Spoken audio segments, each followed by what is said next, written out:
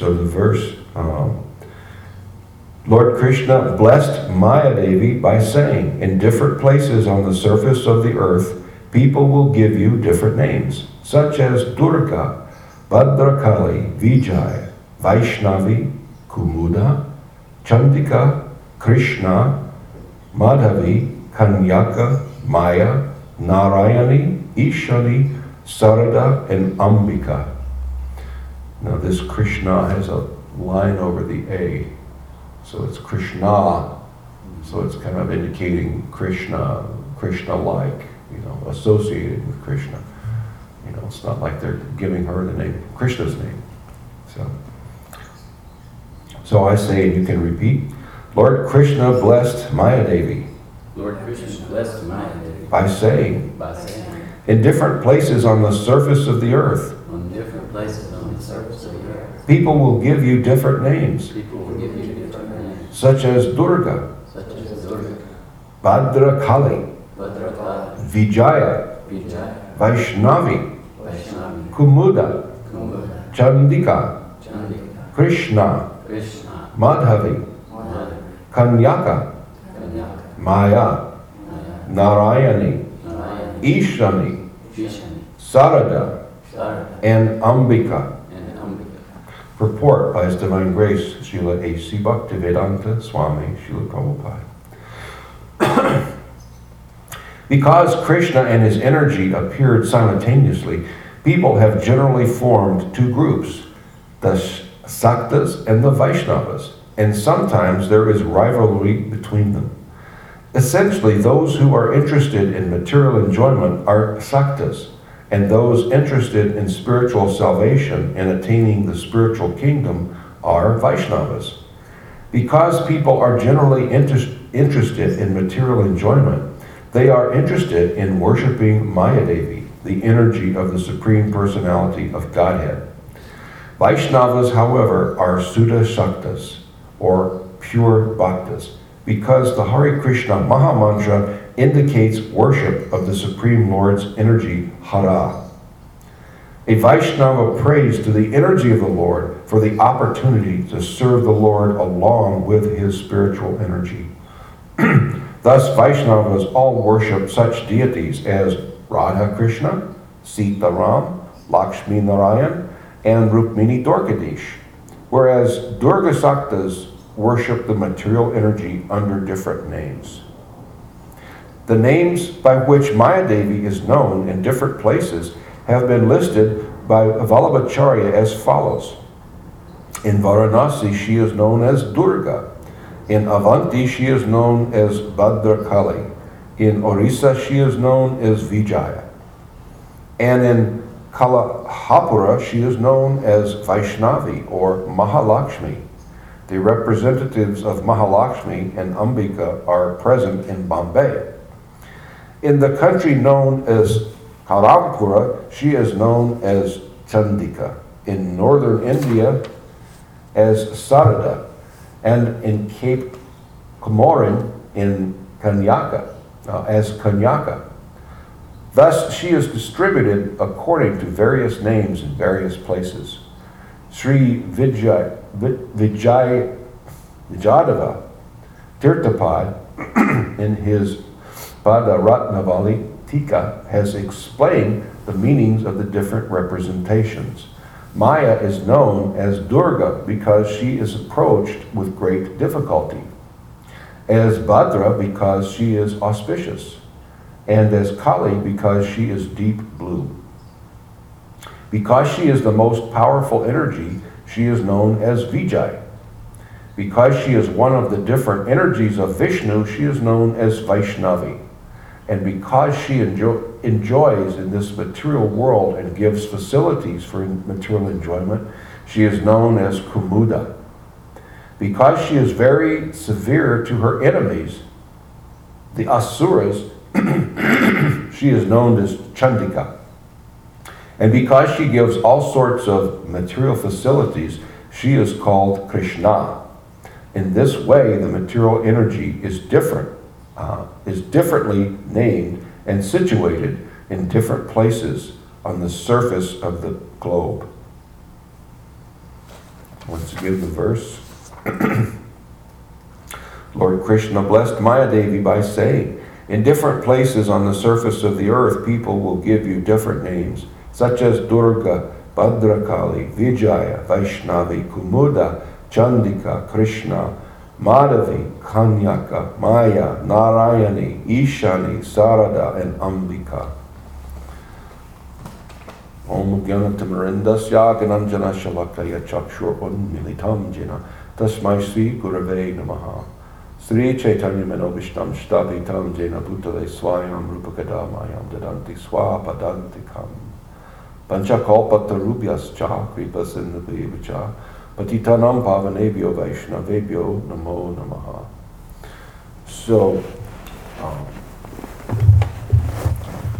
So once again, this conversation between Krishna and Maya Devi continues. He's still saying this is the result, or he's telling her what the result will be from his taking birth in the womb of Mother Yashoda. You see, everyone knows that story. Why is she got to take birth in the womb of Mother Yashoda? Huh? Yeah. What's going on here? What kind of trickery is going on? Krishna's got something up his sleeve. And it's not his elbow. I forget what was said about that. They're going to trick Kamsa. This is a big, Kamsa's waiting to kill Krishna. He knows that Devaki is going to give birth to Krishna. He's been warned. So he's got Devaki and Vasudeva in prison. He's got them locked up under 24-hour guard. They can't go anywhere. So he's watching, just waiting for this child to be born. He knows this child Krishna, when he's born from Devaki, is going to kill him. So he's really worried sick, literally. He can't sleep. He's just like, oh boy, when's this going to happen? When's this Krishna's going to come and kill me just because I'm a demon? I don't mean any harm. Well, I do mean harm, but it's for good. Well, it's for my own good, but anyway, I'm not that bad a guy. I'm just a demon. Why does God have to come and kill me? Excuse me. People have a way of condoning what they do. What's that called? Rationalization? You rationalize. Or justification. Yeah, justify. I did something. Well, it wasn't that bad. Well, you made me do it anyway. It's this, what I used to listen to, what I called the 3 Ds. First of all, someone does something heinous and you approach them and they flat deny it. No, I didn't. And then they try to either defend it or deflect it, or both. First of all, they flat out deny. No, I didn't. No, you did this crazy thing. No, I didn't. Well, it wasn't that bad. It was only this way. So they immediately turn right around. They kind of admit it, but they're trying to make it out like it wasn't so much, Well, it was only this and that. It wasn't like you say, you see. Anyway, then they try to deflect it. Anyway, if you hadn't been the way you had, I wouldn't have done that. You see, so that they deny it, defend it, deflect it to you or somebody else. Somebody else's fault. The demons have it's a demoniac trait. You see, the devotees, when we're advanced, when we have some advancement, we don't do that. You take it on the chin. I goofed up. I made a mistake. I did something wrong. We're associating with devotees. Devotees are all forgiving. If you may be associating with somebody who's not very advanced, they may not be forgiving. They may want to browbeat you a little bit. And you feel like, well, if that's what you want to do, I'm still going to be happy and Krishna conscious. Krishna consciousness. But I'm going to try to learn something from this and move on. You know, I made a mistake or I did something wrong, so I won't do this again. You see, like that, and learn from the experience. So anyway, back to the story. We've got Kamsa's worried that this child that Devaki's going to deliver is going to kill him. So Krishna is having Mahamaya, excuse me, Yogamaya. Yogamaya, he wants her to take birth in the womb of Mother Yashoda, who is across the Yamuna River. And Krishna takes his birth from Mother Devaki. And then, as an interesting thing happens. The doors were left unlocked mysteriously. All the guards that were guarding Vasudeva and Devaki were asleep. So he took his newborn son, Krishna, and carried him across the Yamuna River, which was kind of stormy. The river was up, but the river cooperated, letting him, he went across, and then he switched. He took Yogamaya. She had taken her birth from Mother Yashoda, and she's weak in childbirth. From childbirth, she didn't know if she'd had a boy or a girl at this particular moment. She's like kind of really out of it. So he switched the babies. He left Krishna with Mother Yashoda, and he brought Yogamaya back across and went back into the prison. You see. So the whole trick, and I might be giving away the story, but it's okay. It's glorious to hear it, even if we always know the ending anyway. So the trick here is it's an end run, so to speak, on Kamsa. So Kamsa hears that this baby has been born, and he comes expecting it's going to be Krishna, but it's Yogamaya. So he knows the difference by looking at the child. Yeah, as soon as he sees, he can tell. This is some other entity. It's a girl, some other entity. So she begins to float. She just floated out of reach. So Kamsa couldn't. Had he seen Krishna previously with David? No, he hadn't seen Krishna. He didn't know that Krishna had been born. I also have a question about number 7. I know that one was transferred to Rohini. Yeah. Balaram. Yeah. Was there actually a birth for number 7? Or? Yeah, from Rohini. Yeah. But Devaki didn't have that. Didn't have a 7th child. Yeah, I believe she did. The child in the womb of. There was a switch. Yeah. Yeah. As part of Yogamaya's job was to lure Lord Balaram from one womb to another. You see, you're in Devaki's womb. Come over here to Yashoda. You see, to Rohini.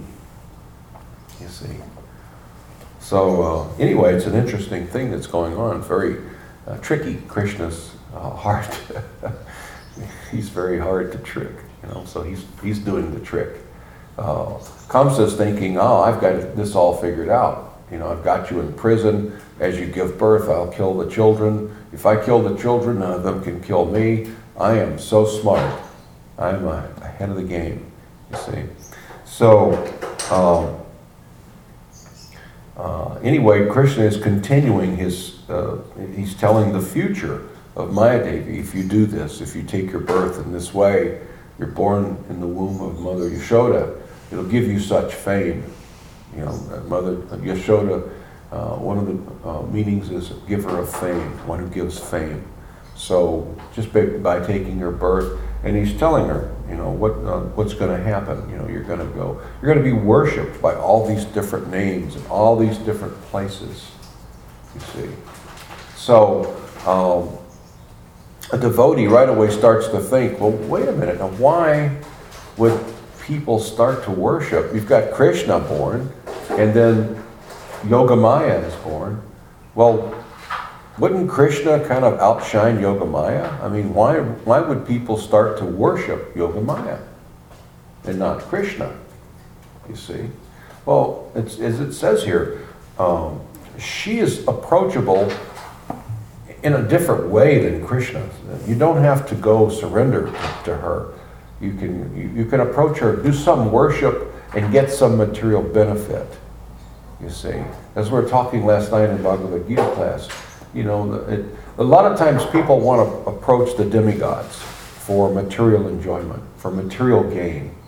You see, now many of them already know that this energy that the demigods have comes from Krishna, you see.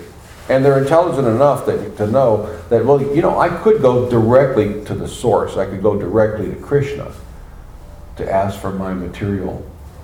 But I don't want to. I don't want to get that close to Krishna. You know, some people are very intelligent. You know, I don't want to get that close to Krishna. He's going to snag my heart. You see? He's going to steal my heart. I'm going to end up falling in love with him. And I'm going to let go of my material desires. I may get some of the things or all of the things that I ask him for, but ultimately I'm going to be like Dhruva Maharaj, and I'm going to consider them like little pieces of broken glass. You see? So Krishna, whereas he may fulfill my material desires, he's also going to eventually, anyway, dissolve my material desires. I'll become so attracted to him that I'm going to lose my material desires. And I don't want to do that, you see.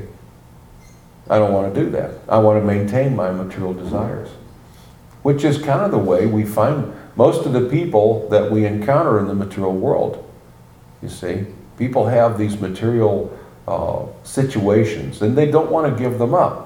They don't want to let go. They're so attached, even though it may be better for them to give them up.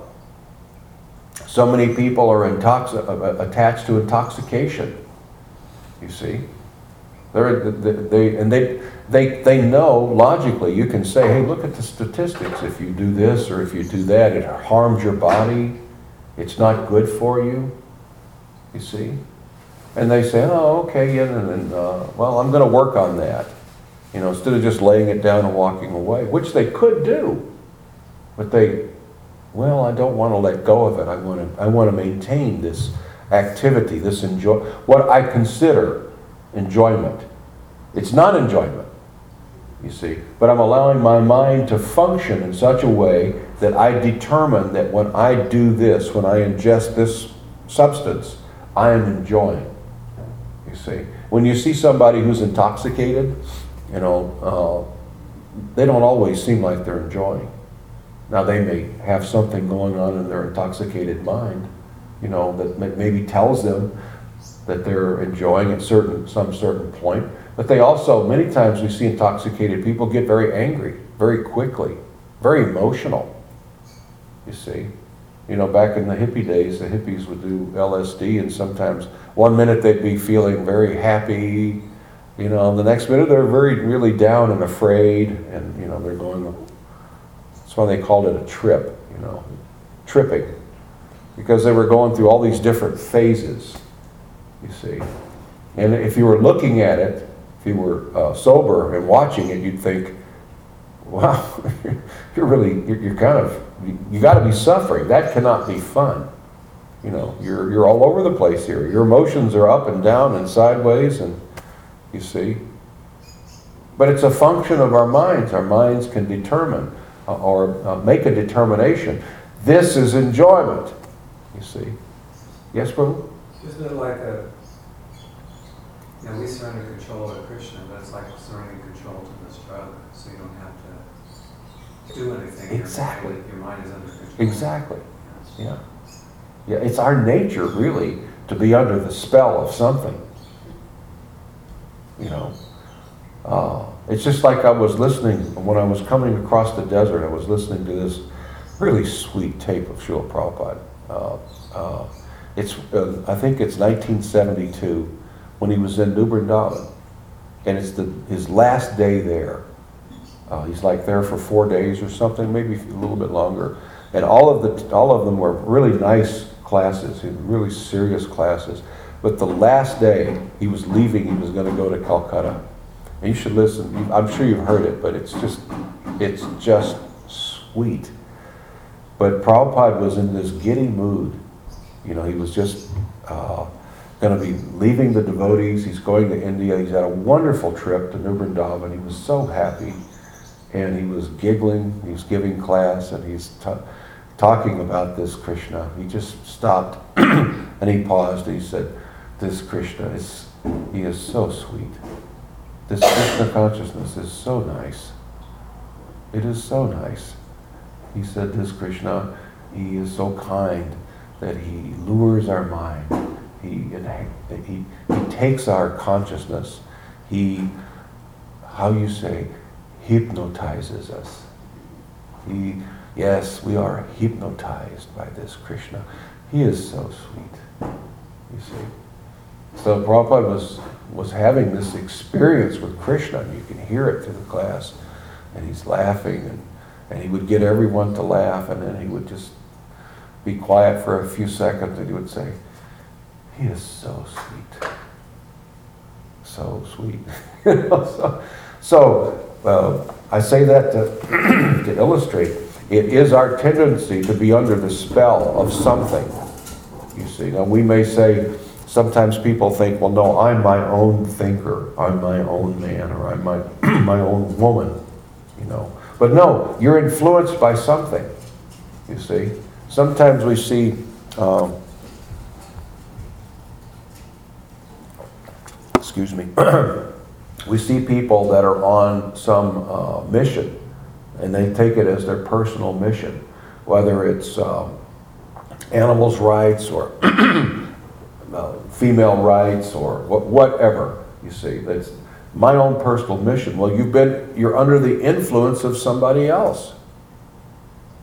You can tell because you can start to talk to people and try to reason with them. They don't want to listen to reason. It's just, no, it's all this.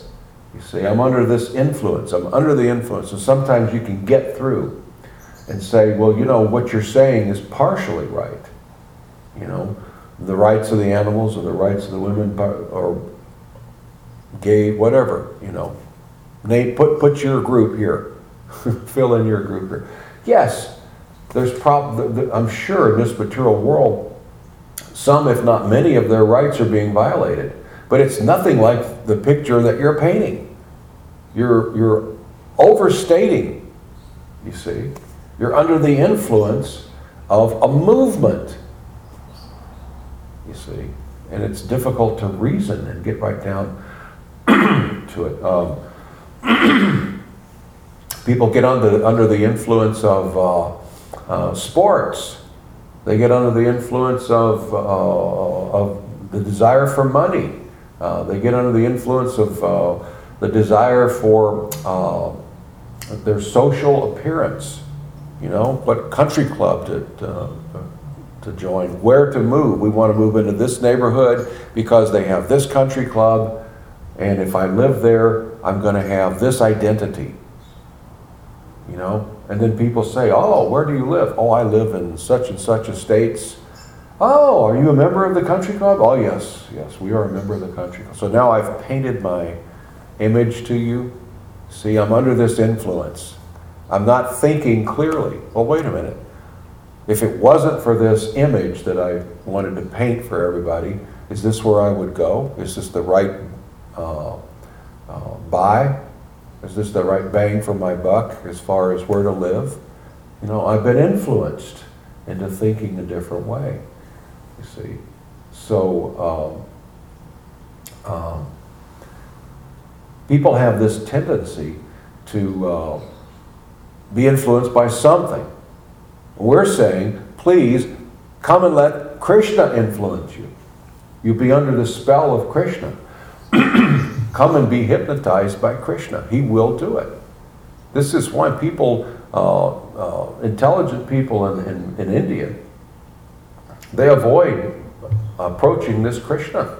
They would rather go to Lord Shiva or Ganesh, you see.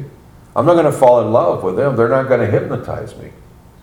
You see, I go do some puja, I make some offering, I get my reward, and I go away. You see? Then I take it and I go spend it. And I know that I can repeat the process when necessary. They'll keep it coming. I'm not going to get tripped up, you know. Ganesh isn't going to say, why don't you surrender to me? I am the most desirable object. You see? Krishna, if you approach him, he's going to say to you sooner or later, excuse me, he's going to appeal to you. Hey, don't you see? I'm Krishna. I'm what you really want. You don't really want these things that you're asking me for. You really want me. Now come on, admit it, don't you? Come on. Give me a smile. You can do it. You see? Krishna, he's going to work on you like that. He's going to cast his spell. So, therefore, why go to this Krishna if I'm so attached to my material desires? I want this material result. So, Krishna is not the place to go. He's going to take away my desire. You see, I'm the foolishness. You see, I'm under the influence. It's like what I was talking about, people who have their particular causes. You see, you can try to show how it's really not as bad as you're saying, because they're emotional. They're all caught up in emotion. You know, this is being done, that's being done. This mistreatment's going on. It's you know, the situation, as I said, is bad that they started out with, but it's nothing like what the picture that they're painting. And you can try to give them reason, but no, they don't want you to take away this picture that they have, this material concept of a need. We need to get together. We need to change the world so that this, you say, and you're saying, well, no, it's really like this or that. No. You know, it's just like, they go on. It's like people are affected by, a big thing that I see are the conspiracy theorists. You know, they're everywhere. They've got all these conspiracy. Everything's a conspiracy. You know, did you have a question, Prabhu? I'm always, because I talk to people all the time in the store, I'm always trying to understand how they think in India, but never have been there. But it seems like a lot of groups, like the worship Shiva and so forth, they see Krishna as more or less on the same level as Shiva. Yeah. They don't, I don't know, do they see a supreme personality of Godhead like that? A lot of times people will see Lord Shiva as the supreme, the Shivites that I've talked to, the Kashmiri Shivites. They see Shiva as the supreme. You know, how they get there is kind of hard to understand. You know, you read the Srimad Bhagavatam, there's so much of the Vedic literatures that establish Krishna as the supreme, but then there are people who look you right in the eye and say, no, Durga is the supreme. You know, some people will tell you Durga is God because she influences Krishna. You know, where do you get that? Where in the Bhagavatam or in the Upanishads or where does it say that? Well, you know, they may have say, well, you know, Swami snatched $1 was telling me this or that, and it says in his book that Bhagavatam says this, but that actually means this. And what's our reply when we want to persuade them that Krishna is the supreme person? My reply is that I'm not going to arm wrestle with anybody. You see, I'm not here to convert anybody.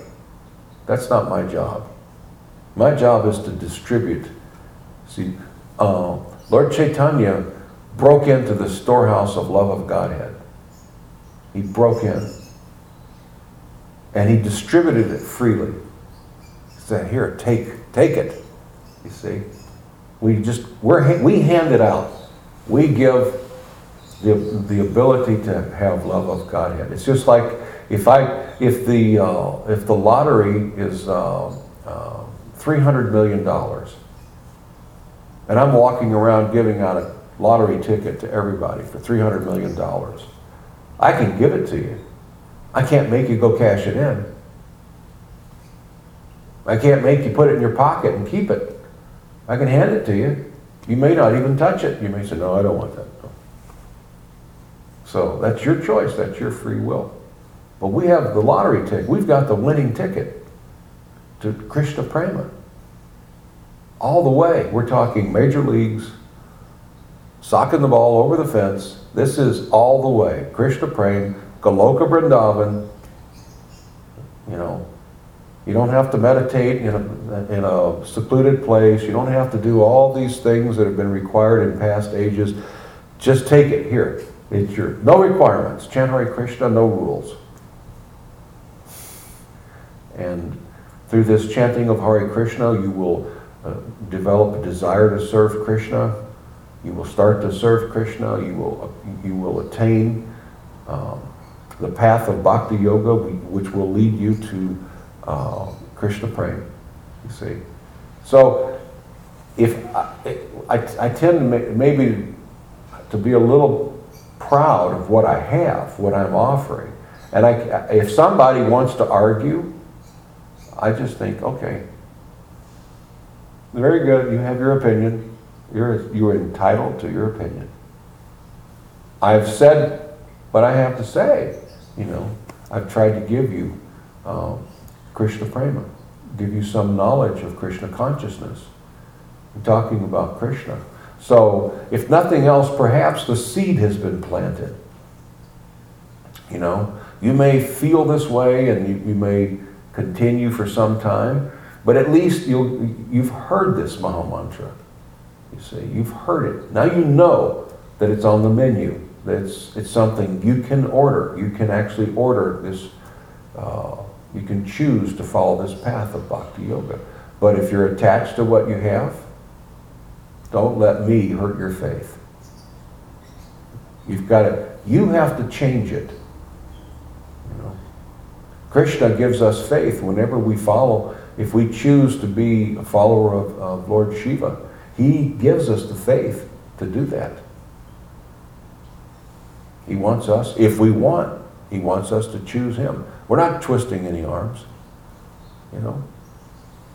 This isn't, you know, a lot of times you have these salespeople and they're selling a product that's inferior. You know, it's not as good as other products. Maybe it's almost as good, you know, so they have to sell a little harder just to get you to buy it. We're not like that. We've got the topmost pure love of Godhead. You see, so we want to make it available to everybody, but we're not. What's that term? We don't give them the hard sell. You know, we're not arm twisters. Now we'll help them. Sometimes people are interested. They're very interested. They're about ready to make the decision. They kind of want to approach Krishna. They kind of want to stay in Maya or whatever. We'll help them. Sometimes we'll be a little pushy with somebody when we see that they're really wanting to do this, but they're still tangled up in some material nonsense. Well, we'll help them. But as far as someone saying, well, no, I believe Shiva is God. Very good. Thank you very much. But you're in a very unique situation. You know, your position, your service is it's a very valuable service. You know, it's valuable. The service that you perform for the community is very valuable for the community and for you as well. You get to interface with so many people. You know. So many opinions. Oh yeah, yeah. Incredible. Yeah. I mean, you're like our best foot forward. You know, you're the guy that's going to represent, because there's not so much interface with everybody else. You know, a little bit. You know, at the cash register, some interface, but But you're there and you see everybody, as they come in. So, anyway, it's really a good service. I just want to say the wrong thing, that's all. Yeah, just don't be pushy. Sometimes people want that. That's a material thing. It's a false ego thing. Oh, you think differently than me. Well, let's see who can win here. It's like a frivolous sport. I'll bet you I can hit the golf ball further than you. Oh, you play golf? Oh, what's your handicap? You say, well, mine's 92. Oh, yeah, well, mine's 78. You see, it's just the false ego of the material world. And everybody's caught up in that. What school are your children going to go to? Oh, they're going to go to Dartmouth. Oh, well, our little Johnny's going to Yale. One-upsmanship of the material world. So don't let them lure you in. Just be confident, almost to the point of being cocky, but not quite, you see. Just know you've got Krishna, you see, which gives the devotee such confidence. We've got Krishna. I don't know what you're selling. I don't know what kind of philosophy you guys have. I mean, this summer when I was preaching in Austin, you can imagine Austin, Texas, you wouldn't believe everything. I mean, everybody, there's every kind of philosophy in the world is there, and all some sort of a Mayavadi thing, and so many people believing that they're God and whatever. And when you see all these people that have all these different philosophies, it just makes me feel so fortunate. I'm thinking, and it's hard not to feel a little cocky. I'm sitting there thinking, yeah, you've got this belief and you've got this belief and you believe that and you're into this and you're into that. And I've got Krishna. How did I get so fortunate? I'm the most fortunate person here. I've got Krishna. I've got Krishna as my Lord. And I'm thinking, wow. So somehow or other we have to try to distribute it. We try to, and people may come to the realization, and many people seem to be that the time for preaching is getting better and better all the time. This is a very good time for preaching, as far as I can see.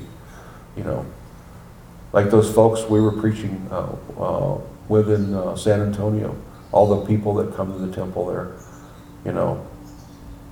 This is a wonderful time because the younger folks, first of all, they're not as degraded as we were.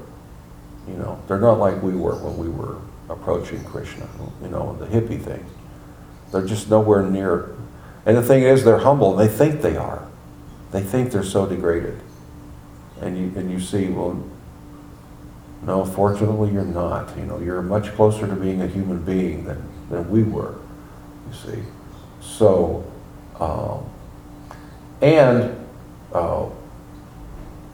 there's a movement of people to find something spiritual, you see, to find out, to get spiritual answers. Now we may say, well, there has been, since the 60s, but it's growing, you see. The material energy has grown to the point that we're offering more and more so-called material enjoyment, you see. And it's not working. You see, back in the 60s, we didn't have the cell phone and the internet kind of thing, and we didn't have all the gratification, the instant gratification thing.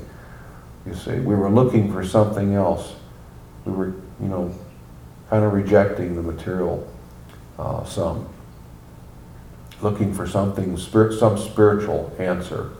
Nowadays, the folks, the younger generation seems to be, well, now the material energy has given me all this stuff, which is proof positive to me that it's all garbage. I mean, I may use this or I may use that, but It's not working. Isn't it like that? The material energy, the things, the material opportunities to enjoy materially through technology just aren't really doing it. So it's like, with everything that we have, still I need some spiritual enlightenment. Yes? I was going to say, I mean, at my age, I don't know if you remember this, but back in the 50s, I mean, they had those commercials and the nice ladies standing next to the refrigerator and things like that. They had all these different kinds of new appliances. And that was kind of the beginning of it, really. Yeah. So I don't know what they had before that, but I don't think they had quite the same thing. Maybe before the war or something. Well, it was always similar. You know, they had an ice box. It's a wonderful box that's insulated, and the iceman comes, brings you a block of ice, and you put it in there, and it kept everything cool. You see, and before that, there was no way. Now, people may say, "Oh my God, that's terrible." Before the ice box, there was no way to cool anything. That's horrible. Well, no, it's really not. You know, people in India live without refrigerators, don't they? Many people do. Yeah, they make clay pots, and the clay pots, the water tends to be cold. Yeah. Because it leaks a little bit of water. And life is very good, you see. And we find out that not so many things have to be refrigerated anyway, to begin with. You know, in order for me to sell you my refrigerator, I've got to convince you that you have a need. You know, your food will spoil. What if you get sick from eating spoiled food? Well, what do people do for thousands of years? You know, they might have to think, you know, this doll has been here for so long, it's probably bad. Maybe I smell it, you know, I throw it out, give it to the dogs. Of course, nowadays, that's people wouldn't allow you to do that. That would be cruelty to the dog. You know, you have to go to the store and get him some expensive dog food. You know, you can't give him just doll. That would be horrible. That's, you see. So they've convinced people. In America, they refrigerate everything. I was at my sister's house a couple of years ago in Florida. I had to go down there for some family business, some legal things that were going on. And I went to the refrigerator, and I looked in, and she had gone to the store and bought things off the shelf. You know, things that don't need, they say right on, you know, that if it needs to be refrigerated, but they put these things on there as a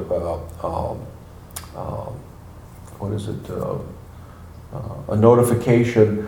That doesn't need to be refrigerated, but just to protect myself, I'm going to tell you to refrigerate after opening, so that if you sue me from getting sick, I can say, well, I told you on the bottle, although it's not going to go, you know. So, but things that hadn't even been opened, she bought off the shelf, not refrigerated, not open, bring it home, stick it right in the refrigerator. Disclaimer, that's what I was looking for, thank you.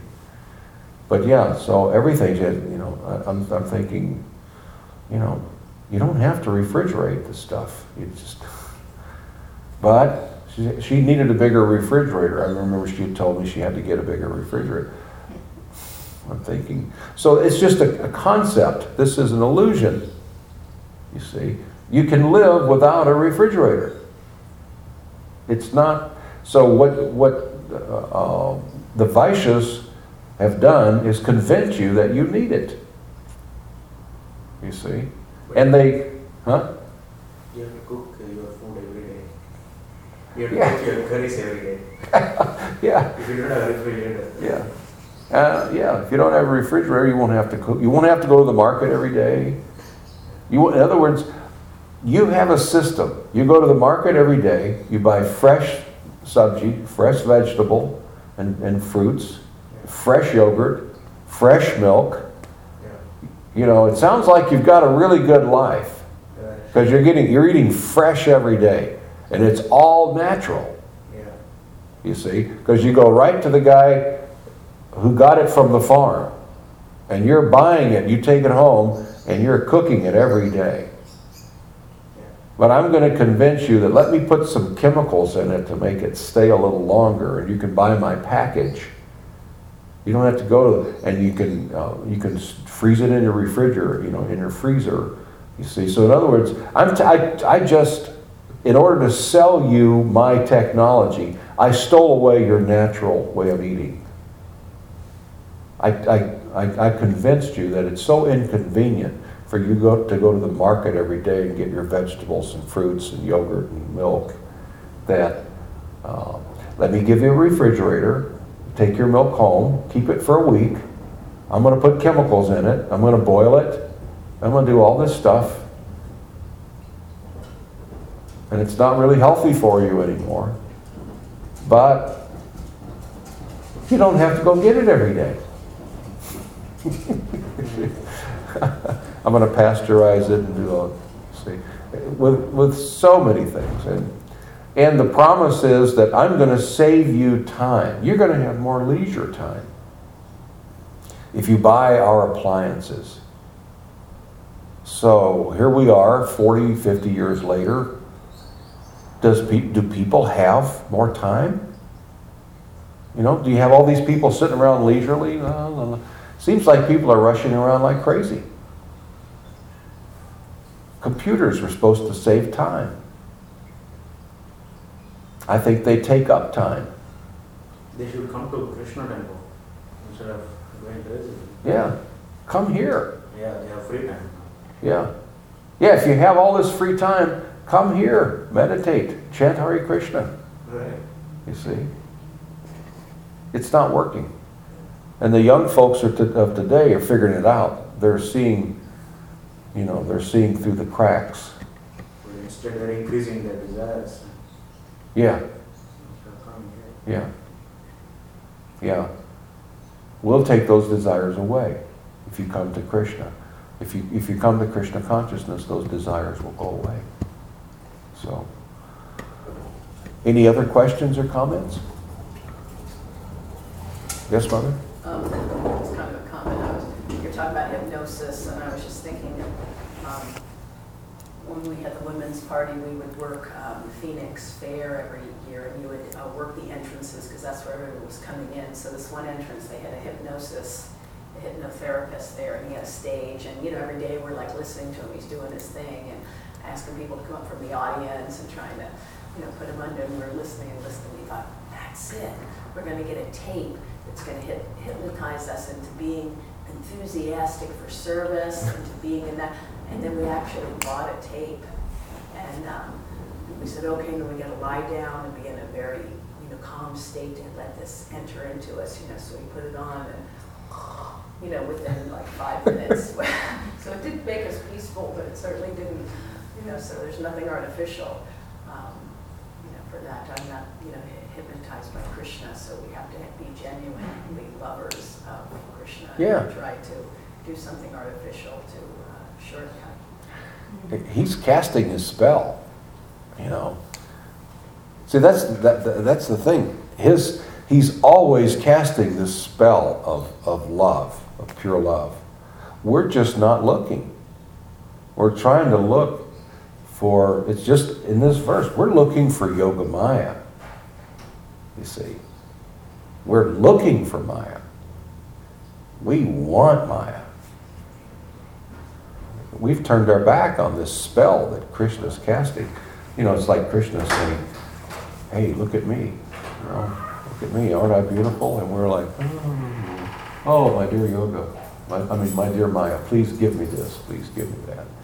Krishna is saying, you don't want those silly things. You want me.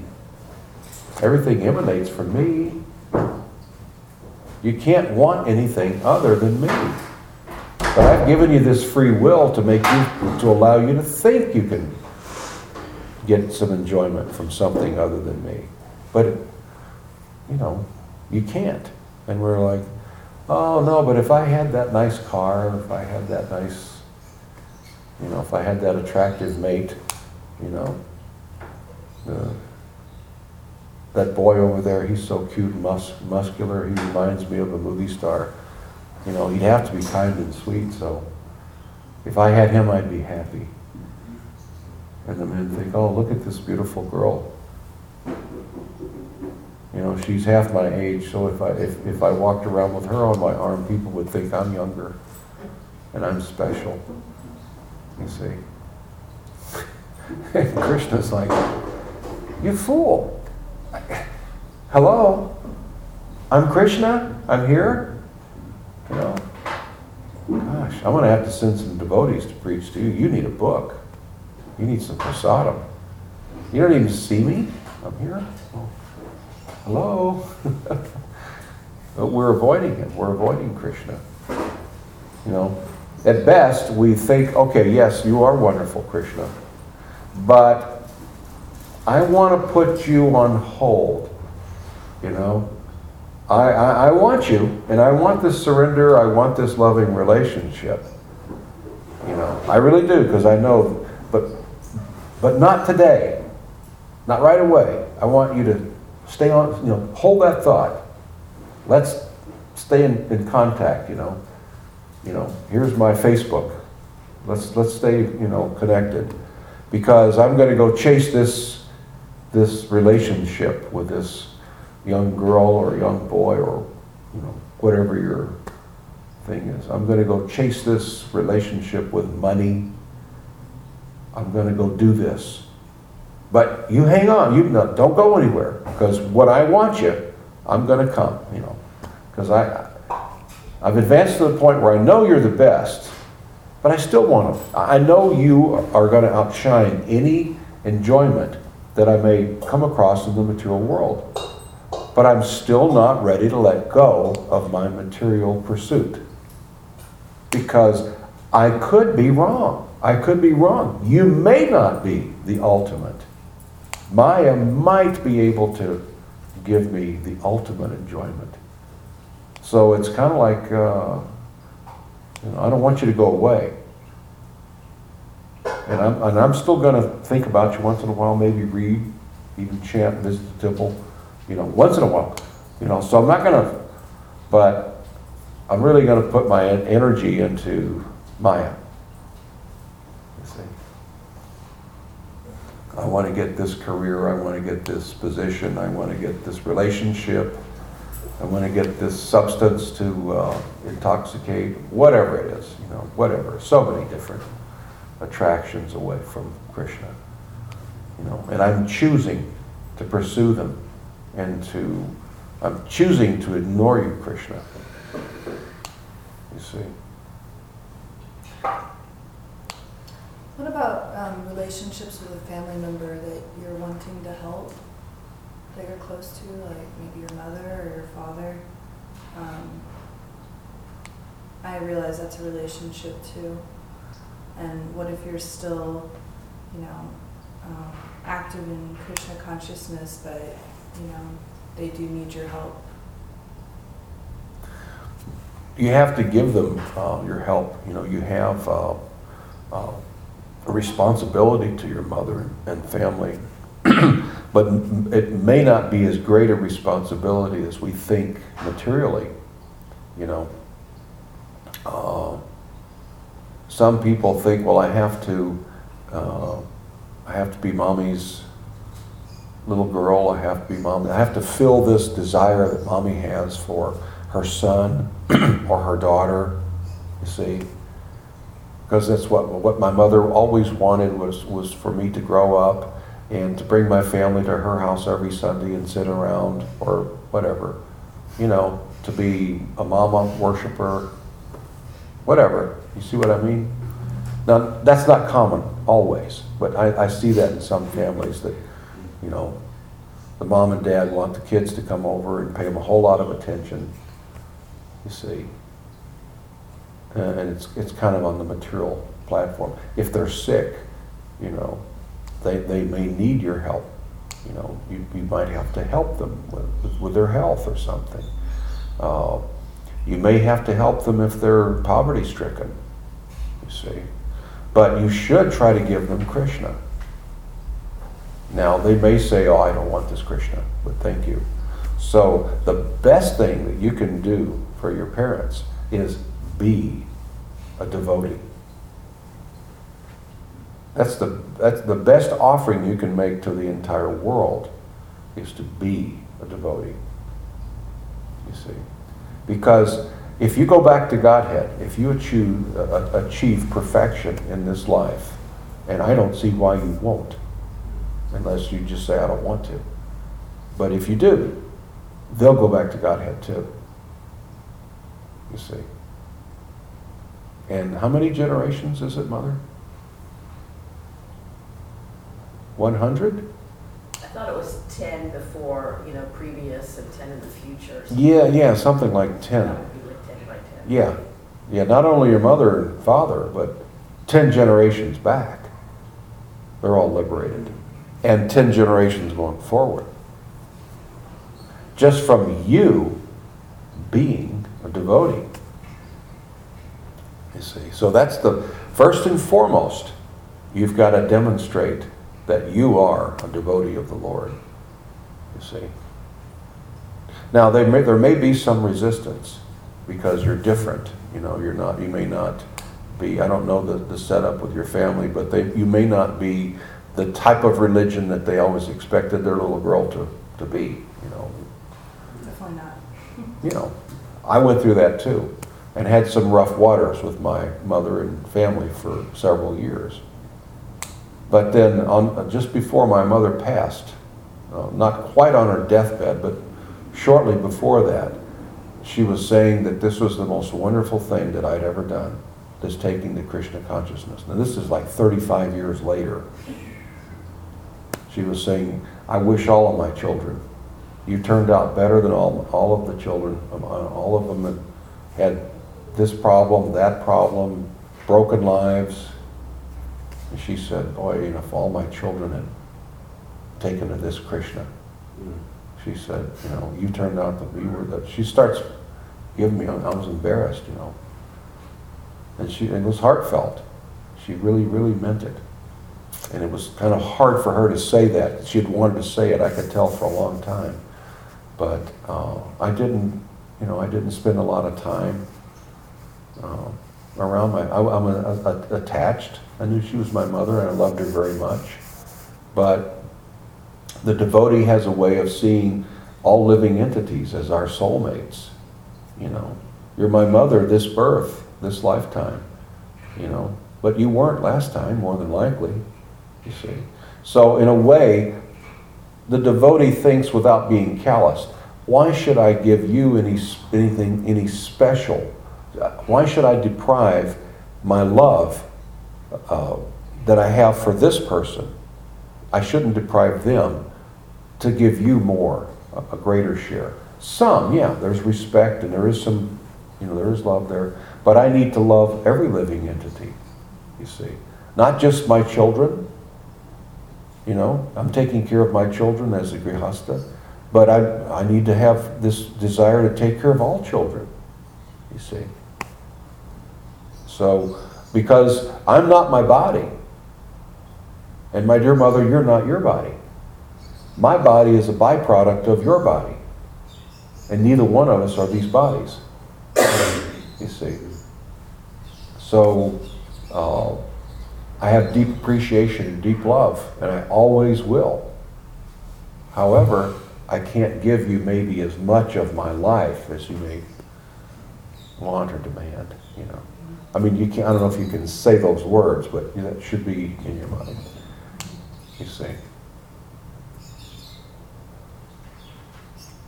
Thank you. All right. I think we better wrap it up, huh? Jai, all glories to Srila Prabhupada. He just Prabhu Jivananda